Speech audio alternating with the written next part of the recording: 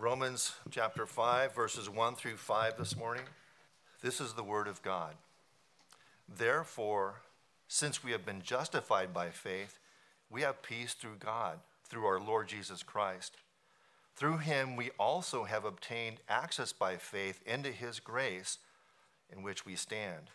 And we rejoice in the hope of the glory of God.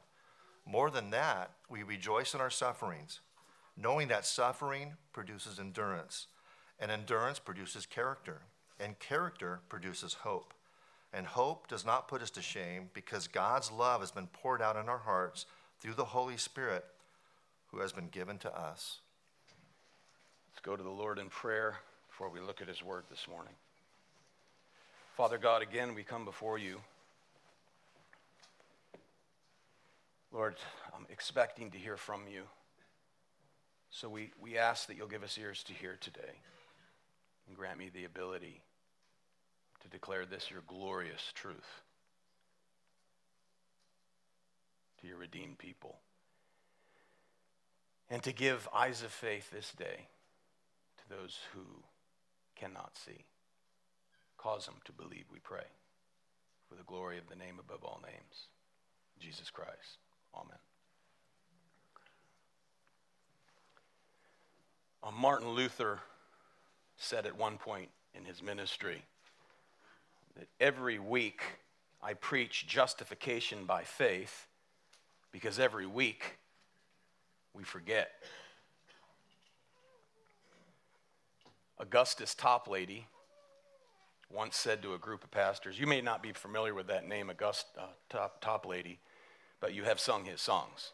Rock of Ages is one of them. Augustus Toplady once said to a group of pastors, preach Christ crucified and dwell chiefly on the blessings resulting from his righteousness, atonement, and intercession. End of quote. That is what I want us to do today. As we approach a new year, I want us to recognize with clarity and live in the good of what Jesus has done for us as our Redeemer. To live gospel-grounded lives that joyfully treasure the gospel of grace. The title of the message is Treasuring the Gospel. And we'll look this morning at Romans 5, verses 1 through 5, from where Mark just read. Now, we see that emphasis here in this passage, Paul writing this epistle to the church in Rome, as he dwells in concentrated form on the benefits that come to the Christian. And you'll notice a couple repeated phrases in the text. We have. Talking about what we have because of what Christ did. Another phrase, we rejoice. Not only do we have it, we rejoice in it. And what is it that we rejoice in? The fact that we have been justified by faith. To be reminded of that and to know what that means will unfold this morning.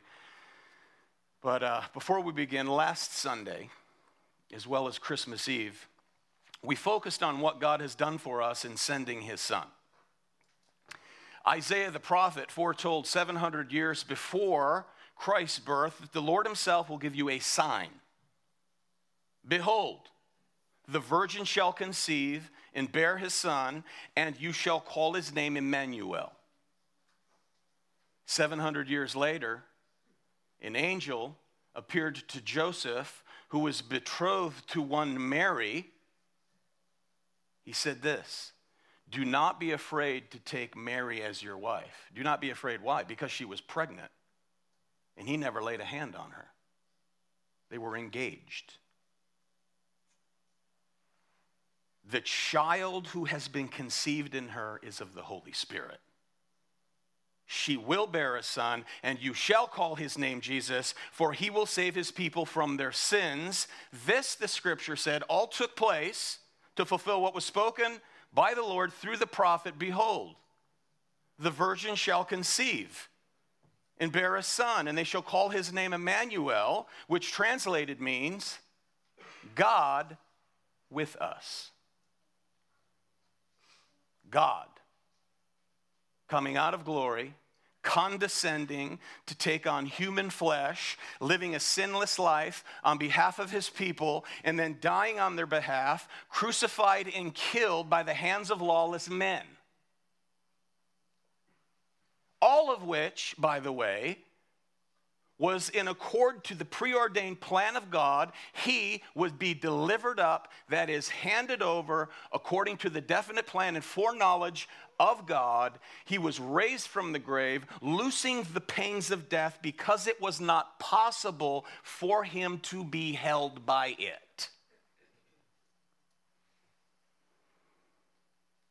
Through his life, death, and resurrection, God, who is just,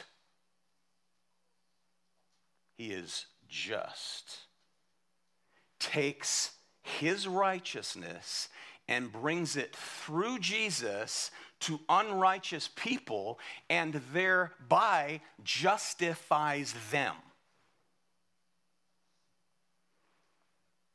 bringing them into alignment with the very righteousness of God. God laid on Jesus all the sins that we have performed in thought, word, and deed, and punished him, crushed him on a Roman cross, and laid on us all the righteousness that Jesus performed, freeing us from the punishment that is due. That's the great exchange. Jesus takes our sin, he takes our guilt, though he did not do it. He never sinned. And we receive his righteousness, though we never did it. And as a result, by way of faith, that unites us to God in Christ, according to his grace, we stand before Almighty God, forgiven of all our sins, past, present, and future. In Christ, with a foreign righteousness imputed to us, that is the very righteousness of Jesus, who is the Christ, the one and only Son of God. You do not perform for it. You cannot earn it. You don't work for it. You can't pay for it, nor do you suffer for it. You must receive it. You receive it by faith. It is a gift of free grace that must be received by faith, which means that our standing, that is, every Christian's standing before Almighty God every day, is based not on your performance, but on the very righteousness of Jesus Christ himself, given as a gift by way of God's grace alone. You understand that? Now, the assurance of our standing with God is grounded solely on his righteousness, not ours. Your standing and your assurance of that standing, your confident trust is in his righteousness, not yours. Every day, day by day, you stand positionally righteous in Christ alone. You stand justified. Because you're sinless? No, because of his righteousness. You put your faith and trust in Jesus Christ alone. You are justified by the blood of Jesus Christ. Atonement has been made. Life is in the blood. Without the shedding of blood, there is no forgiveness of sins. The Old Testament sacrificial system pointed forward to the one and only Lamb of God who would come and shed his blood for all who have ever, Abraham, or will ever, you, believe. That's the gospel. Your faith in Christ alone, you are justified. You are loved, you are blessed, you are accepted, not by way of your performance, but by way of his. alone. Now, this morning we want to look at some benefits of being justified by faith. So let's look together at Romans 5, beginning in verse 1. Therefore, having been justified by faith, we have peace with God through our Lord Jesus Christ.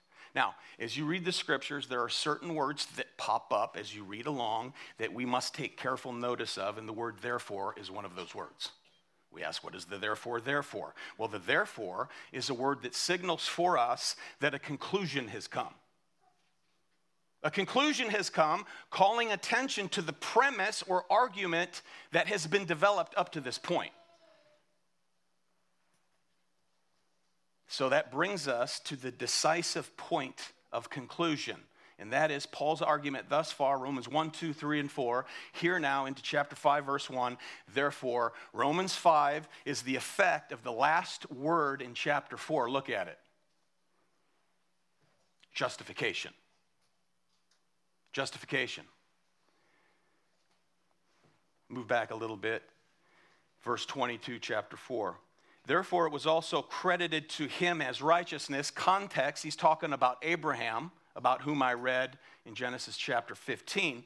Therefore, it was accredited to him as righteousness. Now, not for his sake only was it written that it was credited to him, but for our sake also.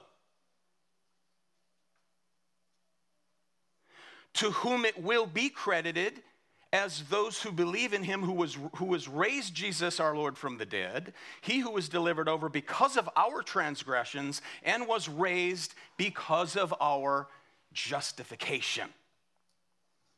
The fact that saved sinners are justified apart from works, apart from ritual, apart from the law, justified apart from deeds, creeds, sessions, or concessions, declared free from all blame. That's what justification means. You are declared free from all blame on the basis of what Christ has done alone. Don't ever forget that. Martin Luther, why do you preach justification by faith alone every week? Because my people forget it every week. That's what he said, actually.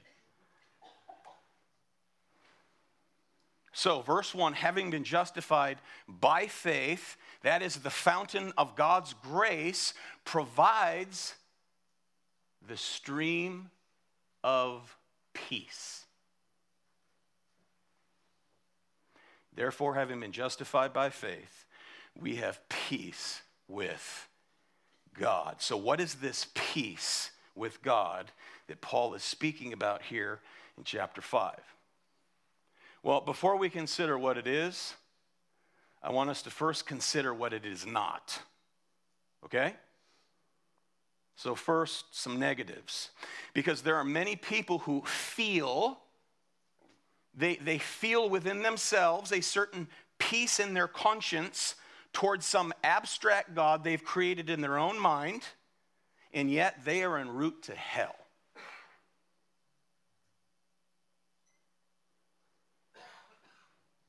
They claim, me and the big man upstairs, we're on good terms. Everything's cool in my camp. That, my friends, is the peace of self-deception. The peace of self-deception. There's no thought of their sin, no remorse over their sin, no burden on their mind or heart, no guilt, no shame, no desperate sense of need for God.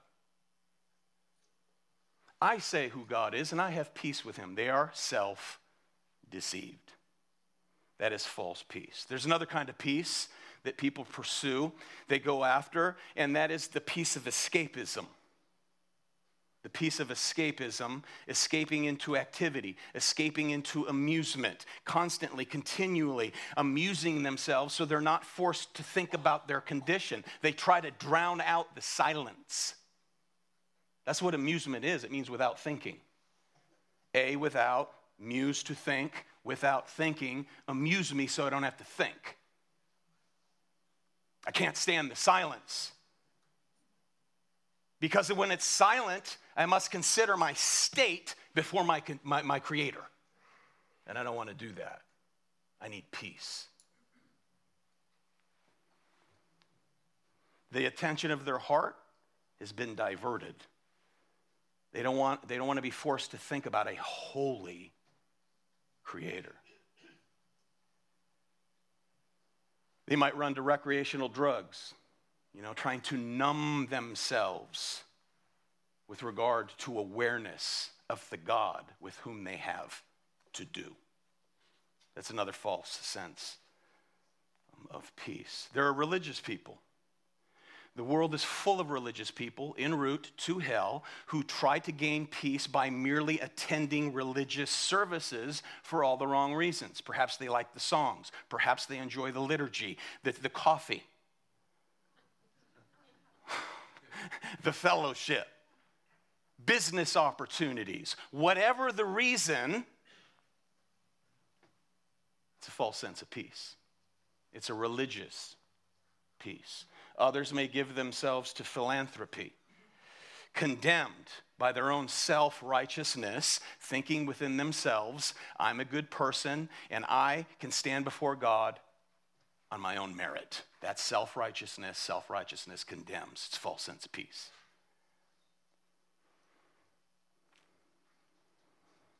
None of those things can possibly grant peace with God, let alone the peace of God.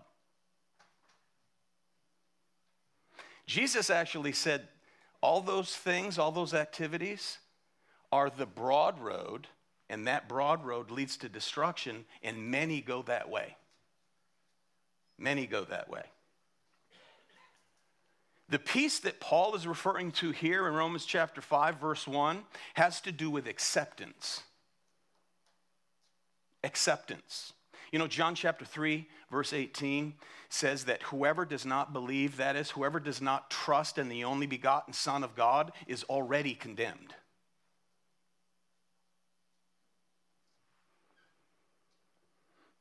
Why? Because he's the one God sent to be condemned in the place of sinners who believe. So the basis for Christian peace comes solely from the fact that we are justified by faith in Christ alone. It means the war is over. Enmity has come to an end. We are no longer enemies of God. Justified by faith.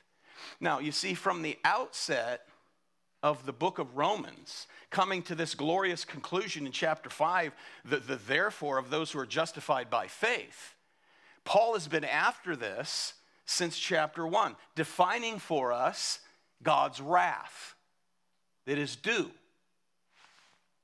to his creatures.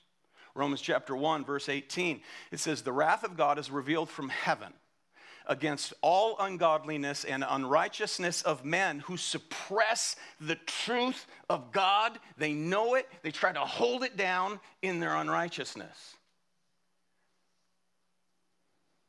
Romans 2, verse 5. Because of your hard and impenitent heart, you are storing up wrath for yourself on the day of wrath. Chapter 2, verse 8. For those who are self-seeking and do not obey the truth, but obey unrighteousness, there will be wrath and fury. Therefore, the state of men in this condition, Romans chapter 3 says, verse 10, it confirms there are none that are righteous. No one who does good, no one seeks the Lord. That is the rebellion for which Scripture describes for all mankind left to ourselves. Doom, judgment, wrath. Now let me say this. When the Bible speaks about God's wrath, it's not talking about some hot-tempered outburst.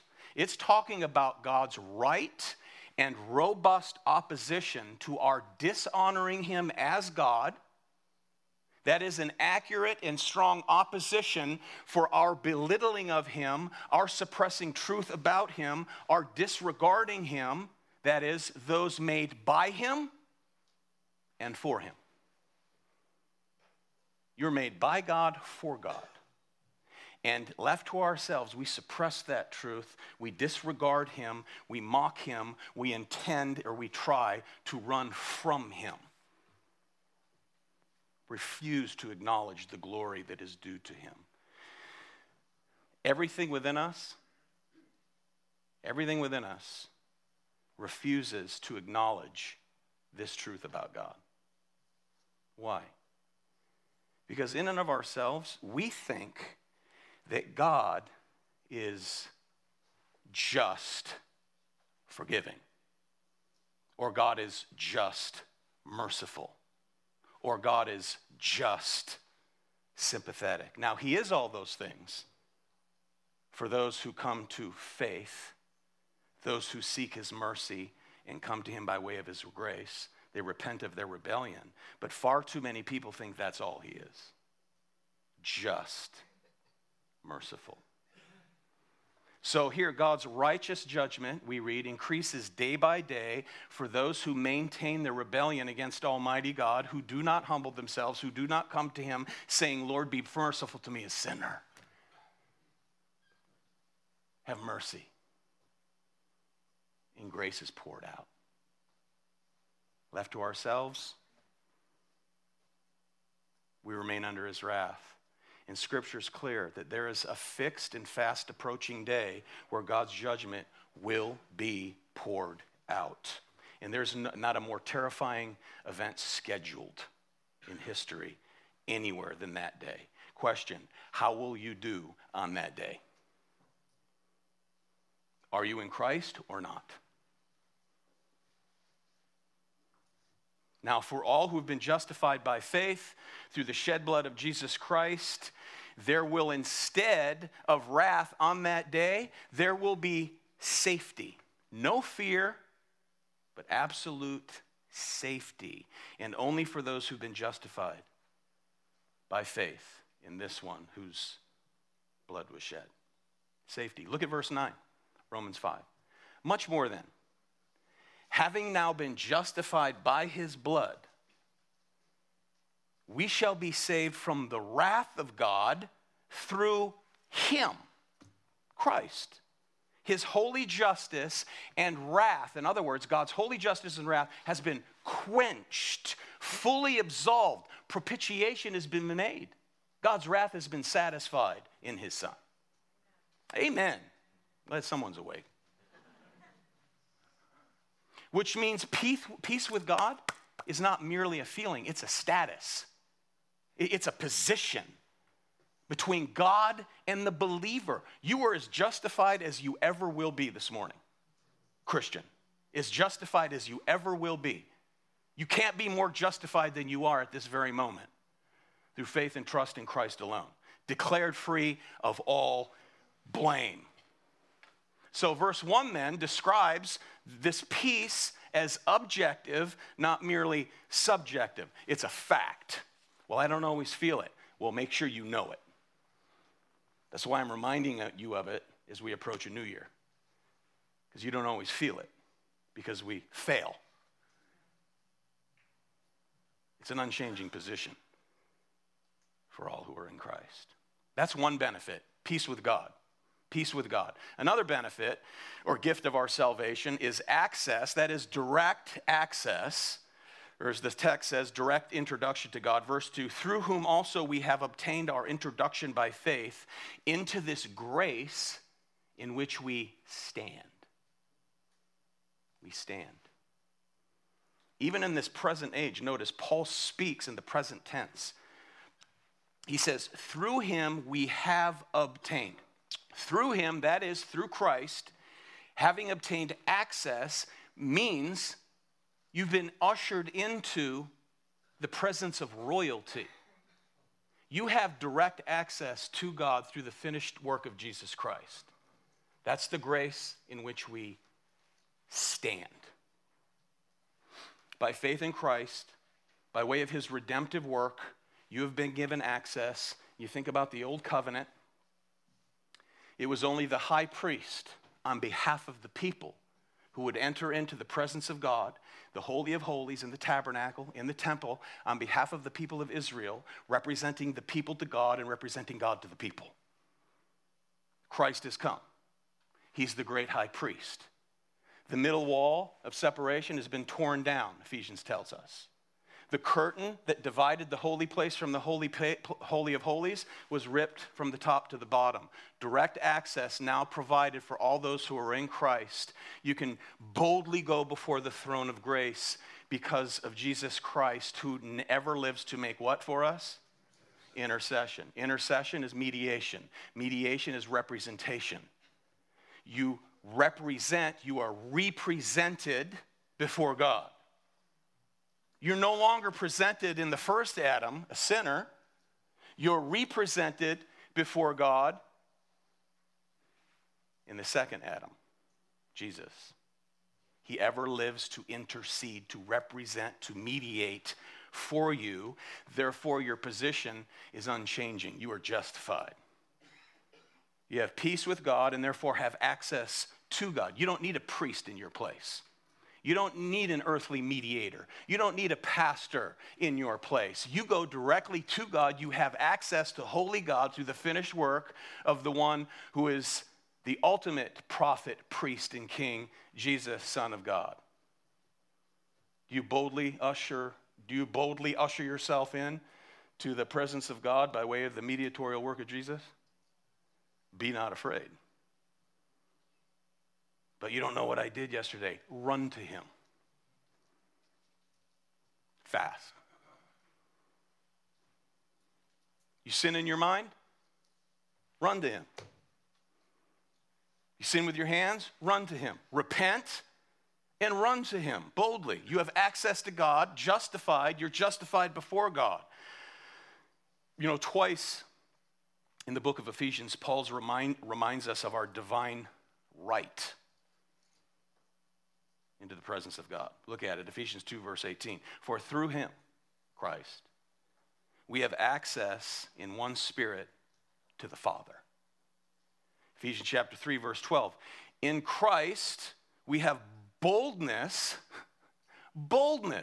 and access with confidence through our faith in him, Christ.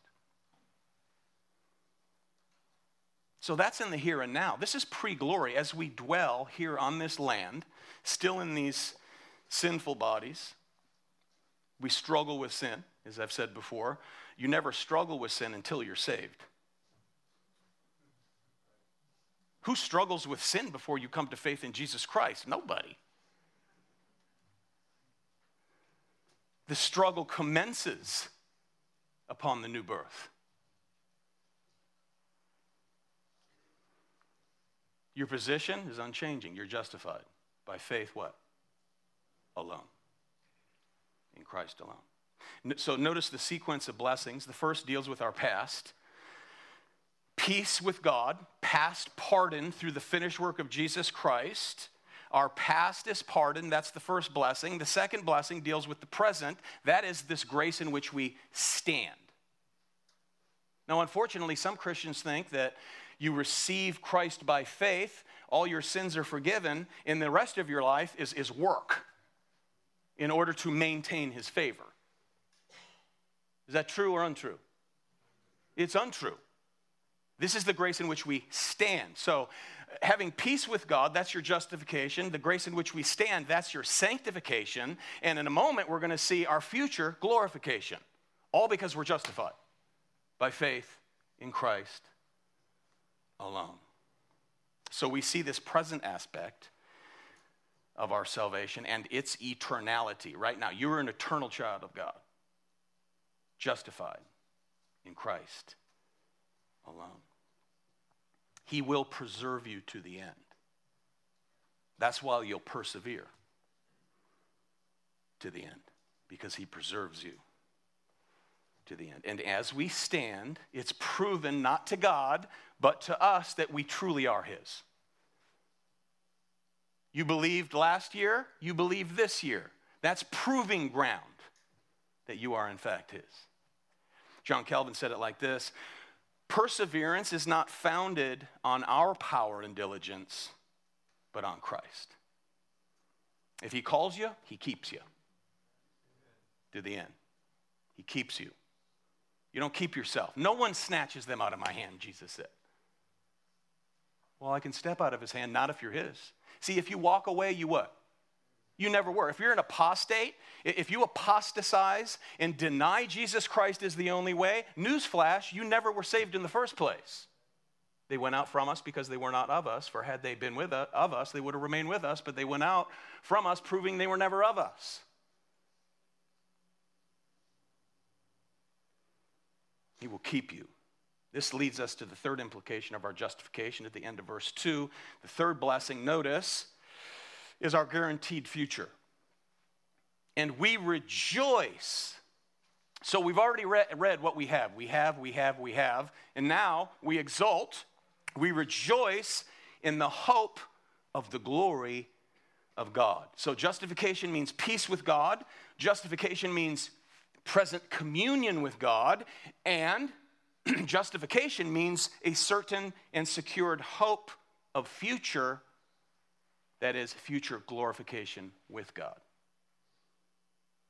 Peace with God, communion with God, and a guaranteed presence, your guaranteed presence with God, that is, you will be glorified. Glory. That's why I say glory all the time. Glory, this hopeful expectation. Verse 2, and we exult in hope of the glory of God. You will share in his glory, you will be glorified because you're justified. In fact, that final goal of our salvation, quoting from Romans 9, notice, is to make known the riches of his glory upon his people, which he has prepared beforehand for glory. He's already prepared it. Christ has entered in. He guarantees you a place.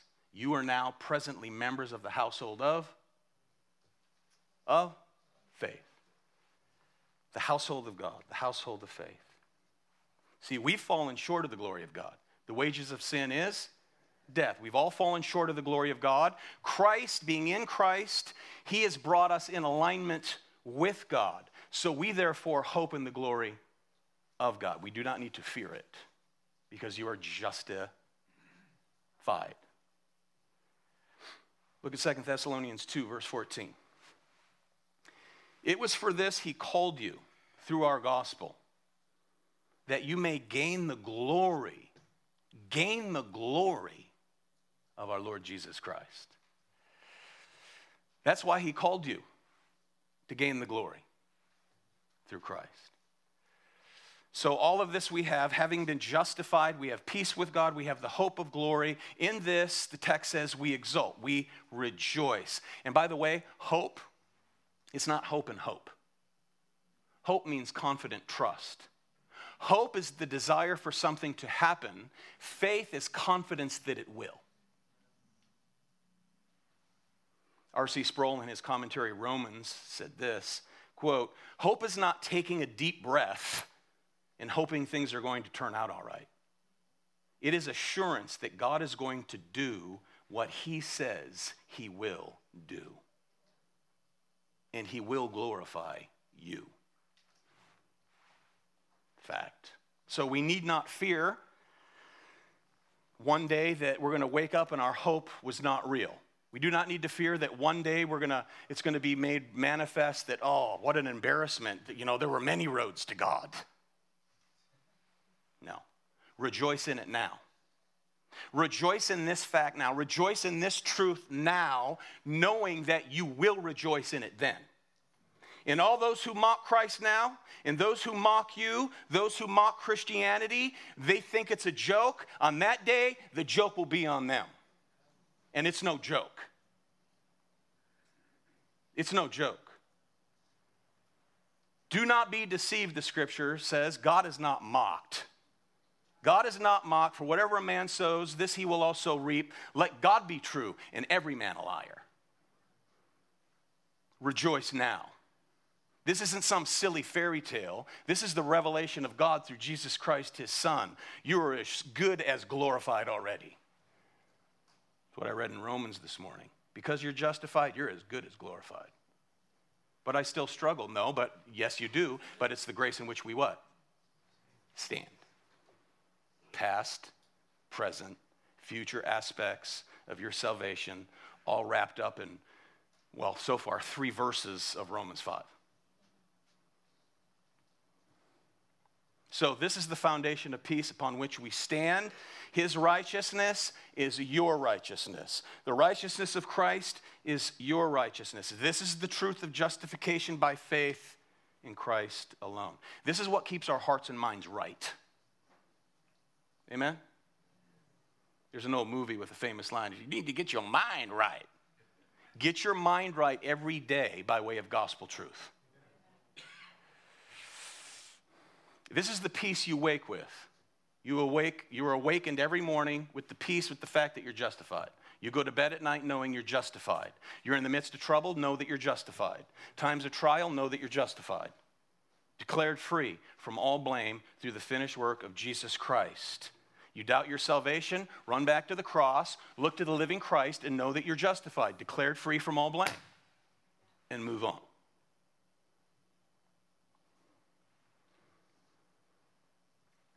In the consummation of a new heaven and new earth will be the full realization of your justification, because you'll have a glorified body just like your master, just like your Lord.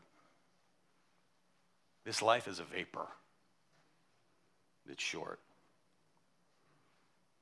Okay, now, on account of this hope, on account of this glorious hope, we can also then rejoice, that is, exult in our sufferings, verses 3 and 4. This is where the rubber meets the road for this grace in which we stand. Verse 3, and not only this, the past, present, and future aspects of salvation, not only this, but we also exult in our tribulations, knowing that tribulation brings about perseverance, perseverance, proven character, and proven character, even a greater hope. Friends, suffering will happen in our lives. Do not let suffering throw you. In this life, you will suffer, so don't be thrown by suffering. It's guaranteed. Don't think of it as something strange happening to you.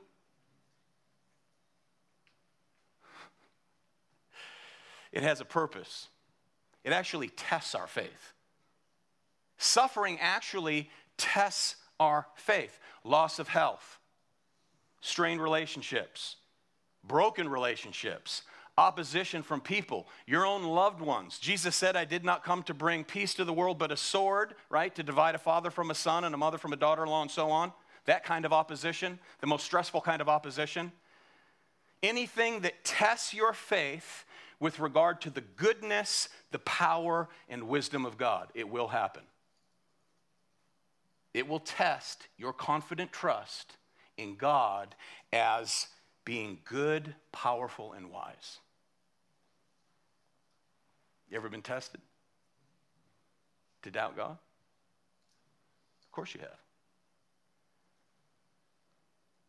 So as we live in the present, looking with hope to our future redemption, we're going to be faced with trials.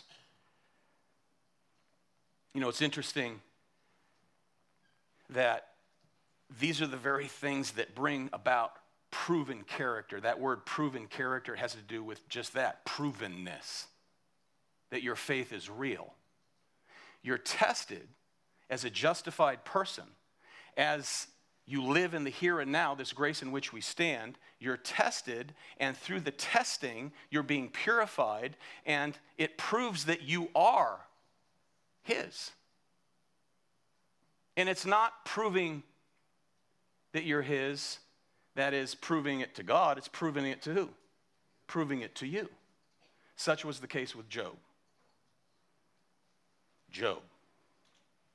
Satan's hope for us is the same as it was for Job. Just curse God and what? Die. Curse God and die. You can't trust God. You know, not even God is worth this trial.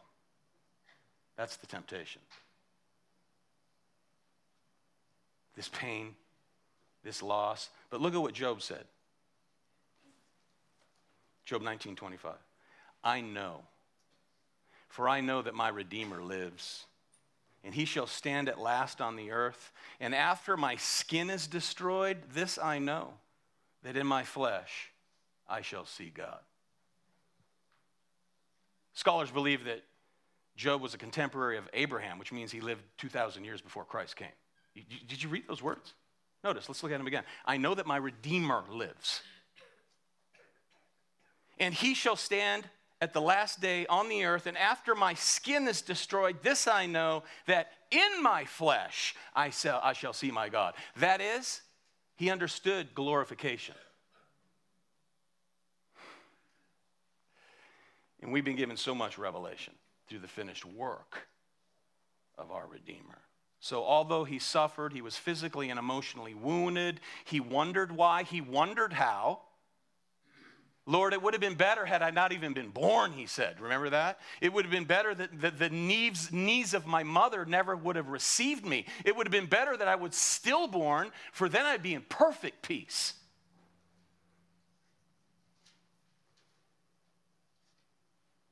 It was through the testing that revealed the genuineness of Job's faith, not to God, but to him. God doesn't learn. Amen? So the provenness of your faith is for you. It's for me. You know, Spurgeon said this. I don't know how many of you are still reading. We gave you a gift last New Year's, and it was Spurgeon's morning and evenings to read together as a church and then to pray for one another, and I know that all of you are still doing that. So you'll be familiar with our December 27th reading. He said this. Guilty, but justified. I'm just kidding. He said this, December 27th. Do I love the Lord only when temporal comforts are received from his hands? If so, I'm a base hypocrite. He who follows Christ for gain or for merely money is a Judas. They who follow for loaves and fishes are children of the devil. But they who attend him out of love to himself are his own beloved ones. End of quote. Boy, Spurgeon could just lay it out there, couldn't he? Love that brother. Can't wait to meet that brother. In glory. Because I'm justified in Christ alone. Look, no one in their right mind gets excited about suffering. Amen? You'd be a fool. Paul's not talking about rejoicing in the pains of suffering, the mere pain, pain itself. It's that in the midst of it, we can exult knowing that God has a much greater plan than the here and now.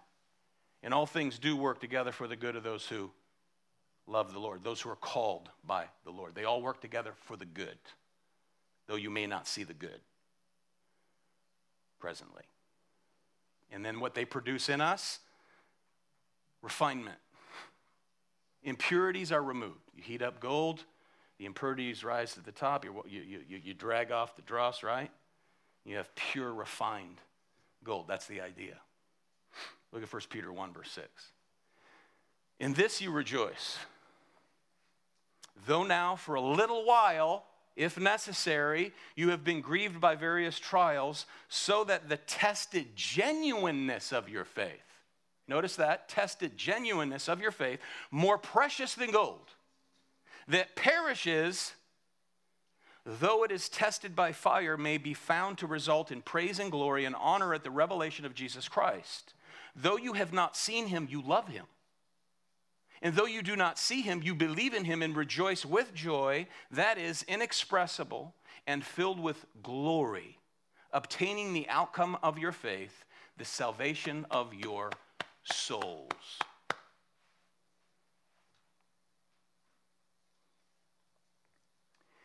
No one ought to presume in God's goodness and grace. Never presume, but be ever thankful. ever thankful for his goodness and grace. And when we're forever thankful for his goodness and grace, we will bear fruit of faith and repentance. Faith and repentance continually.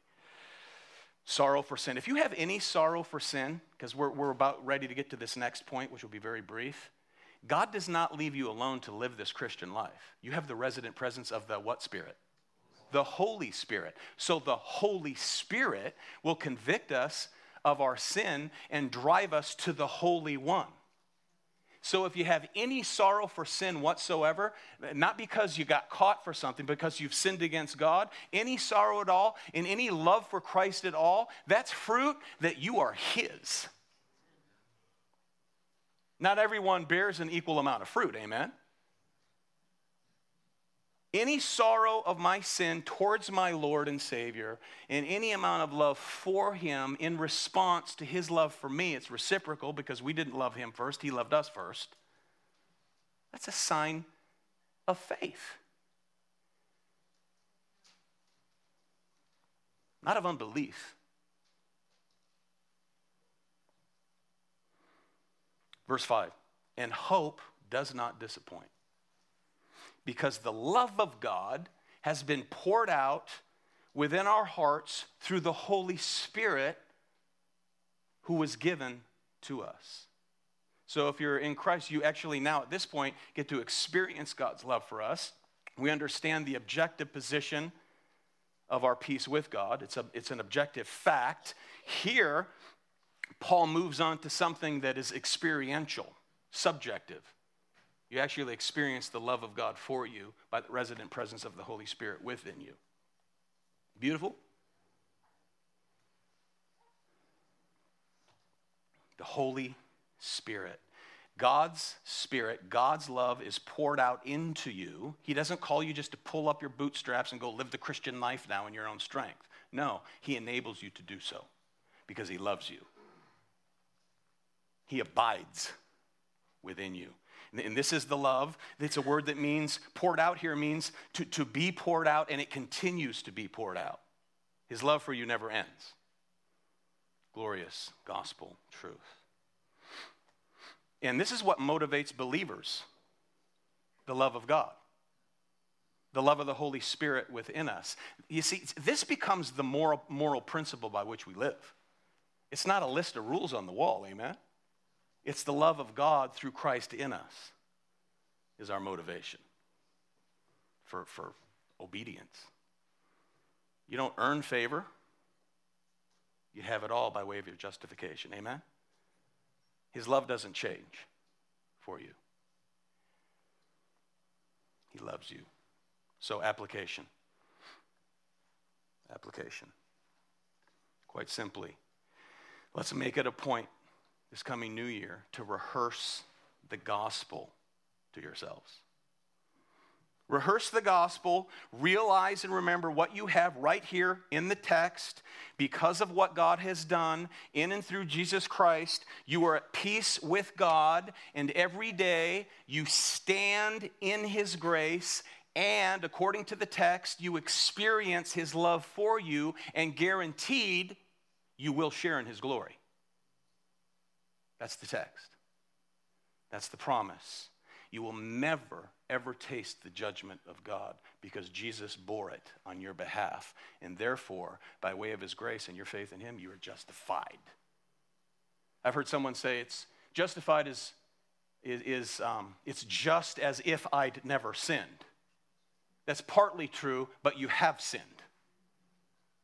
You're justified in spite of yourselves, by way of the grace of God and the merit of Jesus Christ alone.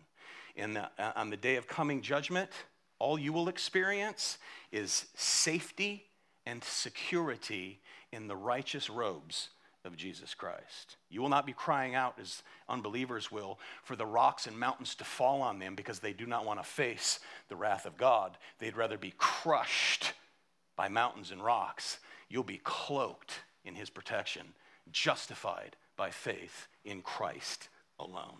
Amen? Unbeliever, if you're an unbeliever here today, or you're listening to this message and you're an unbeliever, when God's glory is revealed, it will be too late for all who have not trusted in Christ here. It will be too late for all who are not justified now. So today you've heard the gospel. You've heard the good news. There's good news because there's bad news. The bad news is that because you're a sinner, God's wrath is upon you. Because you don't believe, you're already condemned. You can be removed from the category of condemnation and taken over to the category of no condemnation by calling on Christ to forgive you of your sins and call on him as who he is, Lord and Savior of all. And you will be saved from the judgment is due. Declared free from all blame, justified. Repent and believe, and you too shall be saved. All who believe may be saved, but only those who truly believe will be saved. Glory to God in the gospel for you this new year as it approaches. Glory to God. Thank you, Lord, for your gospel. Thank you for your grace, mercy, the peace granted to us through the finished work of Jesus, who bore your wrath in our place, providing the peace that we so desperately need. Lord, bless this truth to the hearts of these your people and bring to life those who walked in spiritually dead, that they too would have eyes to see and hearts to believe. For Christ's sake, amen.